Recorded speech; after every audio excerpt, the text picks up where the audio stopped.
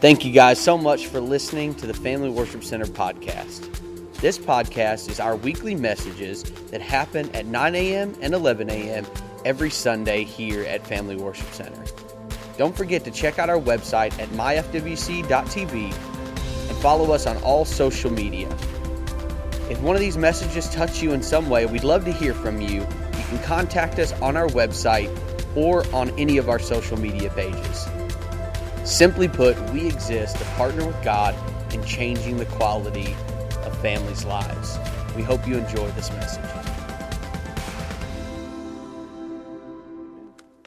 You know, sometimes it's the only time we see each other.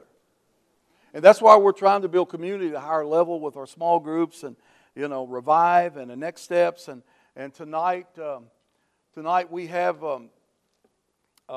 Flow with Brooke at 7 o'clock. That's just a time of resting in the Spirit of God, flowing with the Spirit of God. If you want a refreshing, you want an encouraging time, you want a time of blessing, I just encourage you to come.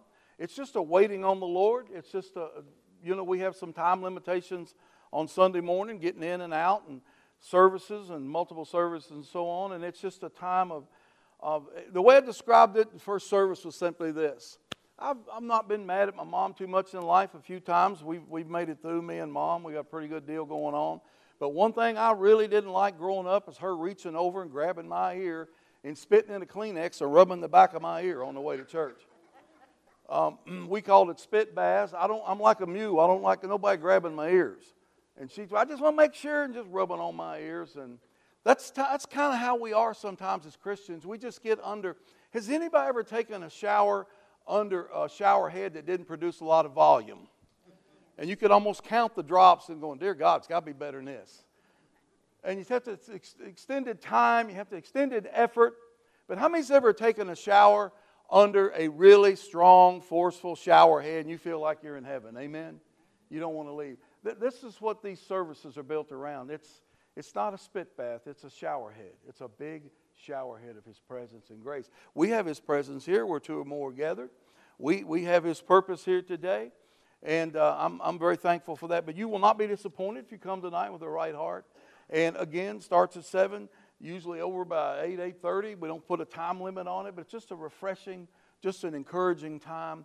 Just a time just to bathe in His presence, to follow the Holy Spirit. And one of the things the Lord spoke to Pastor this year about 2020 of the S's was a sensitivity to the Holy Spirit. A sensitivity to the Holy Spirit with the word of knowledge this morning by the Spirit of God of encouragement that God used actually to speak to encourage us to release ourselves. And as Pastor Brooks said, just whatever has been the need to be released, put it in your hand and let God have it. I believe this week of fasting, things are going to be broken off of people. I believe this week there's going to be things that's been held by people, either by affliction or assignment of the enemy, is going to be broken off simply because we're making ourselves available to the grace and the Spirit of God in a broader sense because of fasting.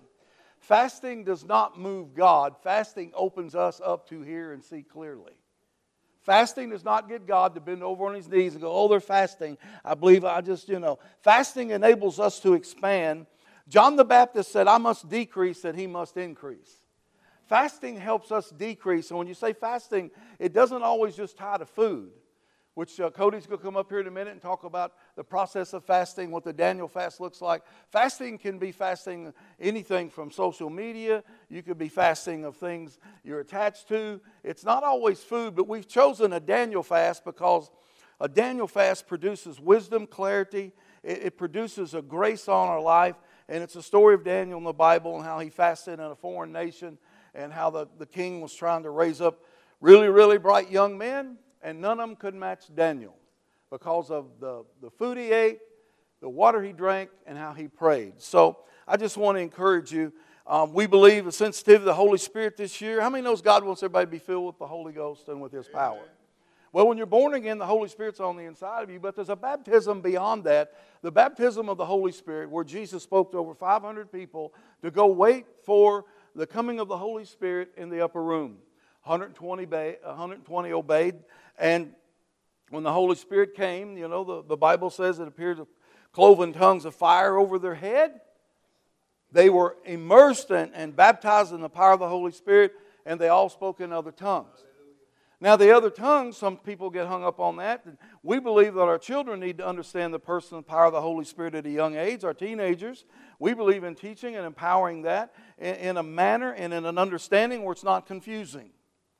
I don't know why I'm getting off on this, but I'm just going to follow the Holy Ghost. Some of us were raised when the Holy Spirit's involved in the baptism, there's a lot of confusion. God is not confused. And what He does with clarity, and He does with purpose. And I'm believing this year we're all going to be more sensitive to the Holy Spirit, and we're going to be led and not pushed by life. We're going to be led by peace, and we're not going to be squeezed by the traditions of men. And we're going to stop trying to please people and only want to please our Father, His Son, and the Holy Spirit. And we're going to learn that. And I believe God's going to show us some new things, even for some of us older people who've been in the things of God for a long time. So I want to encourage you with that. You know, living a fasted life is a tremendous thing that we can learn to do. And fasting's not an end to all, but it helps us to focus our minds and bodies on the Lord Jesus. And when we fast, we want to model ourselves after fast that's mentioned in the Bible. So I want you to turn to Matthew chapter 17 right now. Matthew chapter 17. I want you to look at a story of a particular answer to fasting. We're going to talk about things fasting and prayer provide. We're going to talk about this week and next week about how Jesus expects us to fast. He expects His believers to fast. And a lot of times fast is not dealt with at all. A lot of times people grasp a hold of fasting, but I believe according to Matthew chapter 6, if we learn how to pray according to Scripture, and we learn how to fast, led of the Lord and the Holy Ghost, and we learn how to give, not just fasting and prayer, but giving. Giving. I believe there's going to be things broken off of people in the 7-day fast to help them understand the power of giving. The fear of, how many knows our flesh feels better if we see money in our bank account? How many say amen? Amen. How many knows when there's not money there, our flesh can get pressured into like, how are we going to make this? How are we going to pay for this? How many say amen? I've got rent coming up. I've got car payment coming up. I've got school loan coming up. I've got kids this or that coming up. And fasting really draws us closer to the revelation and the understanding of relationship with the Lord. So, not only, I believe Jesus, according to Scripture, expects us to fast, and Cody will talk a little bit about that in just a second, but there's a humbling when you fast, when you go before God. Number one, there's an expectation of Jesus. We learn to fast. Then there's a humbling. Humbling. How many knows when we take care of our bodies and our minds and be led by the Spirit, there's a humbling? And we say, how many's ever had your flesh lead you besides Pastor Pat? How many's ever just waited to see the marquees on the fast food restaurants? What's going to be on special today? How many say amen? Amen. And but there's also a fasting that where we put the fear out of our mind aside and we're not bound by a spirit of fear. But we live with the power and the love and a sound mind that only knowing Jesus enables us to live. So there's a humbling there. James 4:10 says, humble yourselves before the Lord and He'll exalt you. Look at Matthew chapter 17.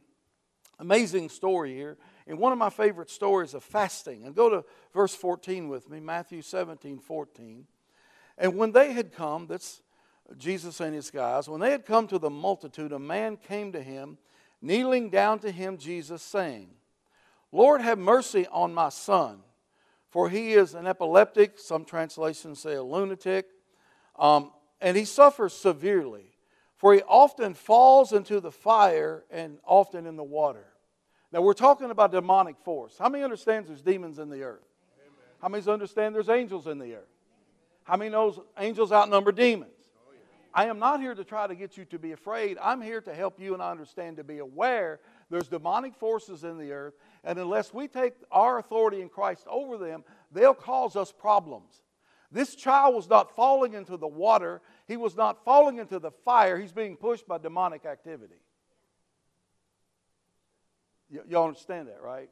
I mean, you understand that there's demons here, and unless you deal with them, and we deal with generational curses, and we deal with the power and the understanding of the blood of Jesus, we're not listening. I'm not asking you to be more devil-minded than God-minded. I just want you to lift your head up and realize there's demonic forces in the earth. And we have authority over every one of them. Amen. And we don't have to be afraid. I believe in this fast there's going to be things broken off of all of us in different capacities. Have mercy on my son, O Lord, for he often falls in the fire and in the water. So I brought him to your disciples, but they could not cure him. Now remember that. I brought him to your people, but they could not get it done. And Jesus answered and said, O faithless and perverse generation, how long shall I be with you? Now he's talking to his boys. How long shall I bear up with you? Bring him to me. I tell you what, I always like to go to whoever's in charge. How many say amen? I like to talk to the boss. I know sometimes we got to go through protocol. We got to go through things. But I like to talk to who's in charge because I know with one stroke of the pen, one voice of their mouth, I know with one nod of their head, it can all be settled. And basically said, you guys can't do it. He said, I understand. And you know what? I admire the guy for going to the guys first instead of to the Lord because he thought, well, if they're part of him, they can do it. And I want to encourage you that the church is going to start doing it. Amen. We're going to start taking our authority in Christ Jesus. We're going to start standing on the name of Jesus like we should. We're going to start applying the blood and taking the sword of the Spirit of the Word of God and dealing with things and cutting the roots off of things. That's why we have Revive here. To cut off the roots of emotional tanglement and traditions of men that have held us back into fear through tradition and things passed down from generation to generation in our lives, and mostly it's affected our minds. And we've cut ourselves short. We're like the older woman who the great-grandma was in the rest home. You've heard me tell this story. The grandma's preparing Easter dinner, and her daughter and granddaughter's there, and the first thing they do is cut off the ends of the ham. And they cut off the ends of the ham and they put it in there. And the granddaughter says, well, why do we cut off the ends of the ham? And the next one asks the next, why do we cut off the end? Well, because Mama did it, because grandmother did it. So the granddaughter, that didn't satisfy her enough. So she drove to the rest home and said, Granny, I have one question for you. Why do we always cut off every Christmas, every Easter, the ends of the ham before we put it in the pan? And she said, I had a short pan. I think we have a short pan in church sometimes. I think we've cut off stuff out of fear and tradition, and we're somewhat scared to step over into true forgiveness, true redemption, true reality. And I think it starts with the emotion and the mind of where our soul lies. And then Jesus answered and said, O faithless, how long? And then he rebuked the demon. He took care of it. Notice, he rebuked the demon. It doesn't say he screamed. It doesn't say he hollered. It just said he rebuked. I'm telling you, when somebody knows who they are and what they have, it just takes a rebuke to get something done. How many had teachers and principals and coaches in high school, they didn't have to hoop and holler, they just rebuked and you straightened up. Could look at you, could point a finger at you. E.G. Trailer could do this, you froze in your tracks. I don't care if you weighed 220 pounds or 120 pounds, you froze in your tracks. Because he knew who he was our principal, he knew his authority, absolutely. And like I say, I happen to be blessed to grow up with many desks with a Bible on one side and a paddle on the other, and I usually would meet in the middle to get my instruction and correction. And the disciples, and it says he rebuked the demon, verse 18, and it came out of him, and the child was cured from that very hour. I believe there's going to be deliverances in this 7-day period of this fast. Last 7 days. It starts officially today. You can start the day at dinner, which some of you might call lunch, or you could start tonight at dinner, which I would call supper. Or if you legally want to start, you can wait till 1 minute before 12 tonight and say, I'm officially fasting. That's up to you. Cody's going to explain exactly what it looks like, what it sounds like. Don't be afraid of it. But look what Jesus said here. Then disciples came to him privately afterwards, and why could we not cast it out? Cast out the demon. So Jesus said unto them, because of your unbelief, for surely I say unto you, if you have faith as a mustard seed, you'll be able to say to this mountain, this problem, this situation, or this demon, move from here to there, and it'll be done, and everything will be and nothing will be impossible for you to do. However, after he said that, he's talking about faith, he's talking about declaration, he's talking about the power of faith. I believe in fasting and putting our bodies and our minds in submission to the Spirit of God and the Word of God. I believe our faith's going to grow and expand. This church was born out of a 14-day fast. Only my mother knew it. Only 2 or 3 people knew it. I told my brother. I told my family, my dad. I told Logan. I said, we got a Bible study. I don't know what to do with this Bible study. If you're part of the original Bible study, you go way back there. But we just started meeting. There were 6 of us the first night, 8 the second night. And then with a year and a half, we had 56 people cramming into a house. I just kept saying, surely to God, Lord, you'll send them a pastor. And not being willing to answer the call to pastor myself. Afraid. And finally one day, my brother spoke to me and he said, well, maybe you really are the pastor. And I didn't want to blurt out, I don't want to be the pastor. But I said, I knew in my heart he was right. A 14-day fast. And I wouldn't recommend this to anyone to fast this way, but I hadn't studied a lot about fasting at that point. I didn't know.